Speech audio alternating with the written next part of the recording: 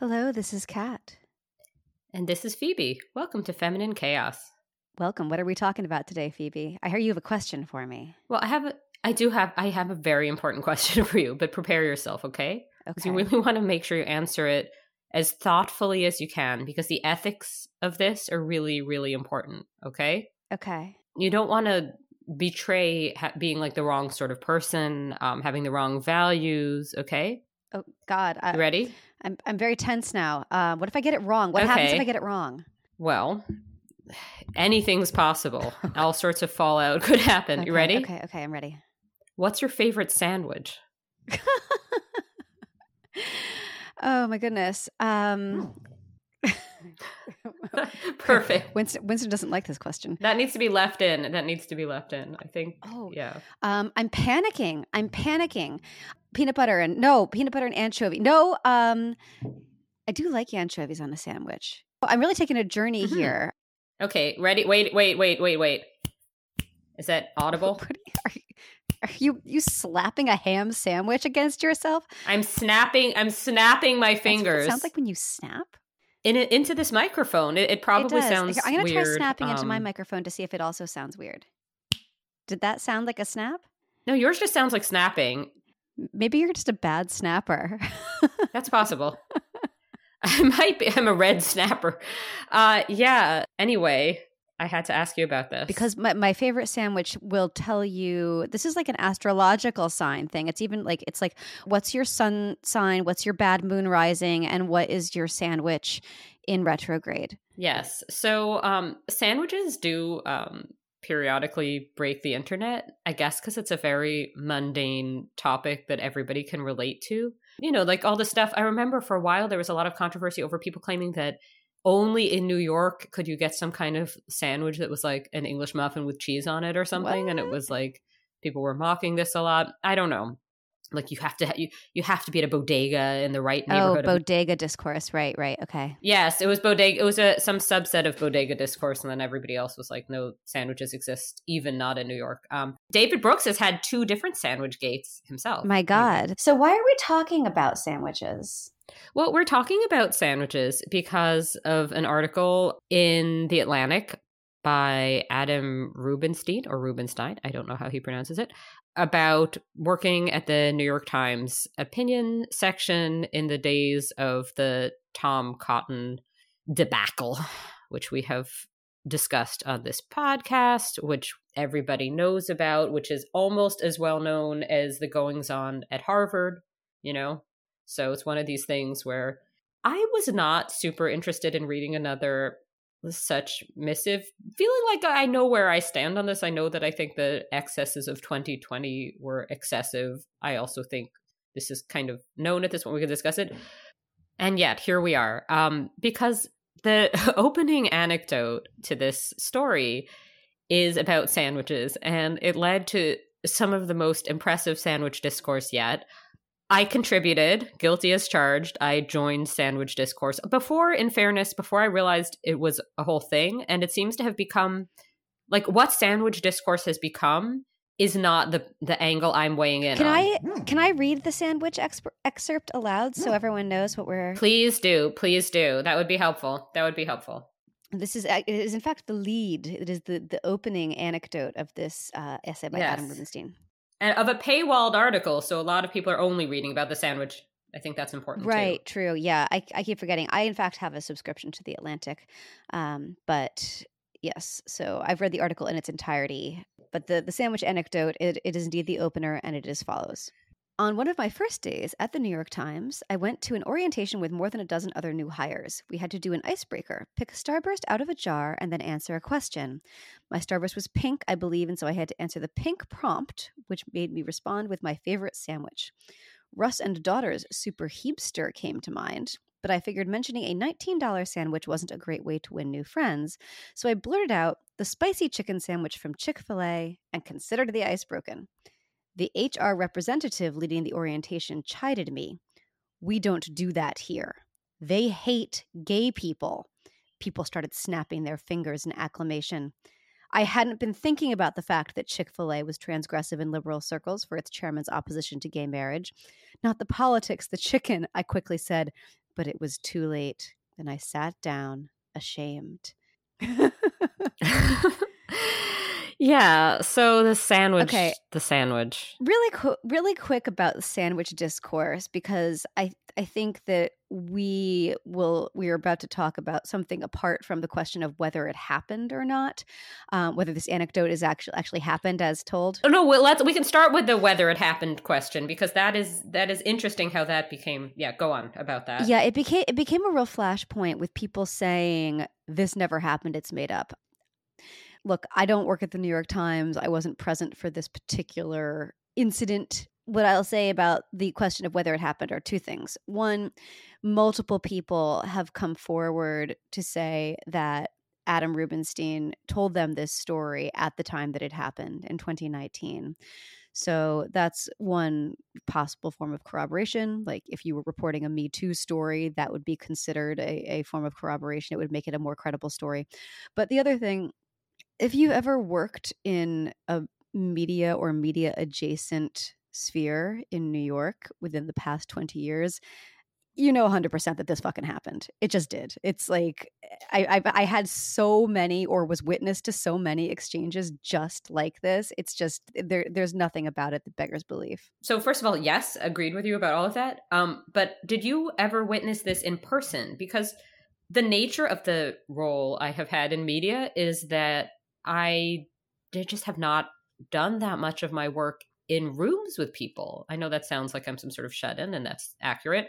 But do people act in real life the way that they do on Twitter? Because I'm talking like old Twitter where the blue checks were the media people or whatever. But like that's something that I'm curious about. How much were people like this just sort of, like, I know sometimes can happen in academia that there are people who are very outspoken on the internet, and then in person they're just kind of meek.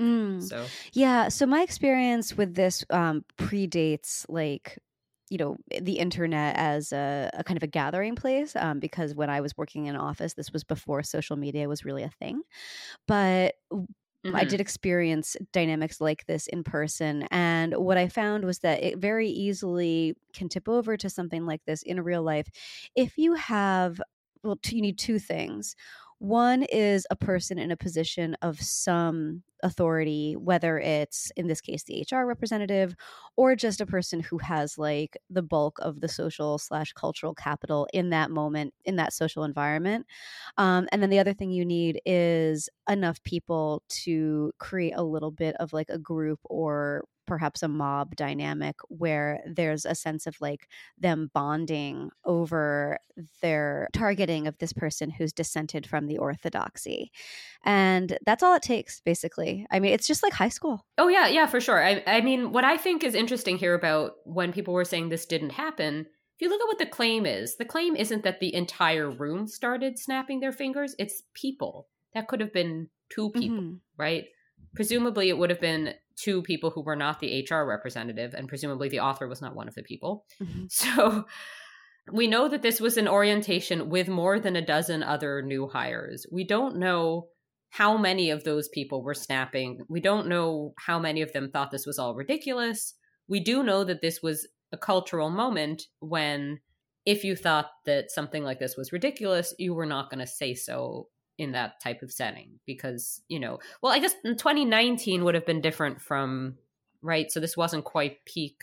It wasn't peak reckoning, but I mean, when I experienced this, you know, at an office, it was like 2004. You know, it was on the cusp of the second George W. Bush administration. Some of this stuff like broke out in certain ways, especially online in 2020 and like during the pandemic, but the dynamics themselves are not new. No, that for sure. I mean, I guess I'm trying to think, like, most of my in real life media experiences that would be of mainstream interest were like when I worked for Andrew Sullivan's blog, which this didn't happen there, this sort of thing.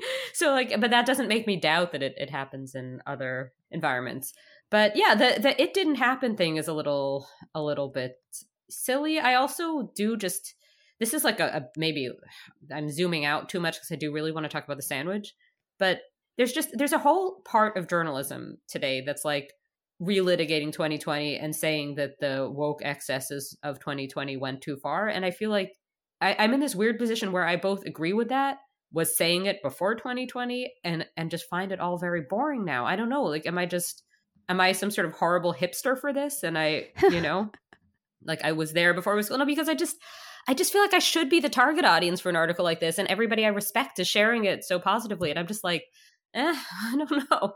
I mean, as you say though, there are parts of the article itself that are, maddening. Yeah, I think there's just a now it can be said element to a lot of this stuff and that's why whenever a new piece like this comes out, it does kind of catch fire for a few minutes and everybody talks about it and there's this flare up of like not just people saying, "See, I told you." For a lot of people who like suffered not insignificant consequences for dissenting from the orthodoxy just a couple short years ago, there's something cathartic about being able to point to this and being like, see, I wasn't crazy. I was telling the truth. All of y'all doubted me and now eat shit, put your face right in it. I think that's fair. I think that's fair. And I think that makes me understand it as like a momentary thing. I guess it's more when I see people who are like that. If you're going to make that your whole thing is 2020 was stupid. I mean, 2020 was stupid, but unless you're going to really sit down and like write a history of 2020 or you know what I mean? Like it just seems like, yeah, I don't know if that makes sense, the distinction. But can we just talk about the sandwich though for a moment because this is driving me nuts. Yeah, absolutely. What's with the sandwich? So I have a personal angle and a general angle on the sandwich. The personal angle is that Russ and Daughters is fantastic. What's the Heapster sandwich? Do you know what it is? I looked it up. It didn't sound very good to me. It was something with whitefish or something, but I have a preferred sandwich there. It was lox with salmon roe on a bagel. And I had this when I was flown to New York to be in a documentary about Karens that never appeared for a TV channel that ceased to exist before the documentary. Ooh. And I had like one lunch that I could kind of just get. And that was like I was going to like splurge. So I got this really, really fancy bagel. I mean, it's a bagel sandwich, but it's like. Yeah. Tell me more about it. Cause sorry, I really want to marinate in this bagel discourse for a moment. So it's lox and salmon roe. Does it also have cream cheese on it? So I don't like cream cheese. I bet it does normally, but I don't have anything with cream cheese because I have a thing about it. I don't like it. But basically, Russ and Daughters, I know it opened some sort of restaurant version in, I want to say recently, it could have been for all I know, like 8 years ago. But I've never been to that. I've only been to the original, which is on the Lower East Side of Manhattan. I live in Canada, as you all know, so I'm not like a regular at this establishment. I've also never lived on the Lower East Side, so this was never a regular thing in my life. But even like as a child growing up in New York, I knew about Russ and Daughters, and it's still somewhere. Like after my grandmother's funeral, we ordered lox from Russ and Daughters. It's like that sort of thing, it's like an established institution in New York, Russ and Daughters. It's it's a famous place that sells things like lox, right? So that's what that is. And yes, these are higher end sandwiches than you're going to get like in a fast food place. Yes, these are, not something that you're going to probably have every day for lunch unless if you are, more power to I saw somebody once leave Russ and Daughters. They had bought somehow like the tail of a fish of some sort and they were chewing on it, and I've never been more nauseated in my life. That's disgusting. Like a big, like a salmon tail or something. They were chewing on the tail. It was just so nauseating. It was like it almost put me. Okay, wait. Now I have a question. Are you sure they didn't buy the whole fish and you were just seeing them at the very end of their gustatory experience? I'm not sure. I have no way to know. The Atlantic didn't fact check my story. I don't know what was happening before, but yeah. But so Russ and Daughters, I can picture it like I'm there. I know what this place is, and it's a special place, and I feel like it's kind of a place that you should be, I don't want to say proud, because nobody should be proud specifically of where they come from. It's just chance. But like, if you know this, it's culturally specific, right? And like, I don't think that there's any shame in your favorite sandwich coming from somewhere that's very specific, especially specific to the place that the newspaper you're working at is from, has in its name, New York. If your favorite sandwich comes from Russ and Daughters, more power to you. But then, and the idea of somebody thinking that they have to then say, oh no, actually it's Chick-fil-A, that, nothing to do with 2020, nothing to do with gay rights. I'm just like, I don't care if it's Chick-fil-A or Burger King or whatever, you know? Like, there's just something about this that just put me off. But then, like, that gets to kind of the general part.